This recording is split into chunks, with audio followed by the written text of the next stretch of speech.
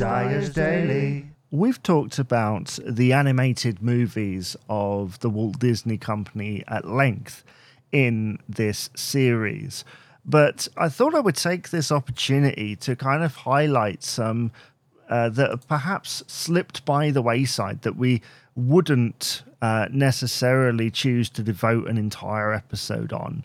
I'm thinking of things including The Rescuers, for example, which is not one of my favorites. I'll be honest with you. I find it kind of boring and a little bit schmaltzy in places, but I could see what they were doing, and I do like Bob Newhart in that role.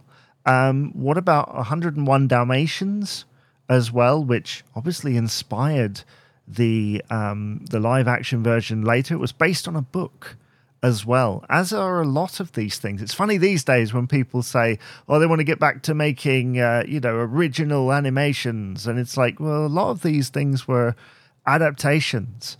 What about the film Dinosaur, released in the early 2000s, which was the first CGI Disney animated movie? The Black Cauldron, which apparently is quite scary. I haven't seen The Black Cauldron yet. The Great Mouse Detective, from the mid-'80s, the Sherlock Holmes sort of adaptation. The last 2D animated movie from the studios from the early 2010s, Winnie the Pooh, which is a lovely film, by the way. Do check that out. It's a marvelous film. It really tries to recreate those early Winnie the Pooh shorts, and it does it excellently.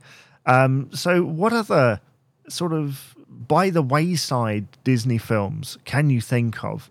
Well, I'm thinking of things like Chicken Little, which I watched for the second time. I couldn't remember it. It was very much a long time ago. I couldn't remember really whatever happened in it.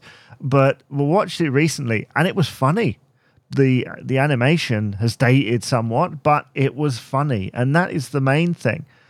Okay, so lastly, what about something along the lines of... let's see. Brother Bear, maybe. Brother Bear. Not a bad story, but again, trying to venture into newer forms of animation. Oliver and Company, another one, much better than it has any right to be. Really like the cast in that, really funny take on a classic story. What is your favorite kind of obscure Disney animated movie? Last one, promise. Sword in the Stone, hockety pockety wockety whack. Dyer's Daily.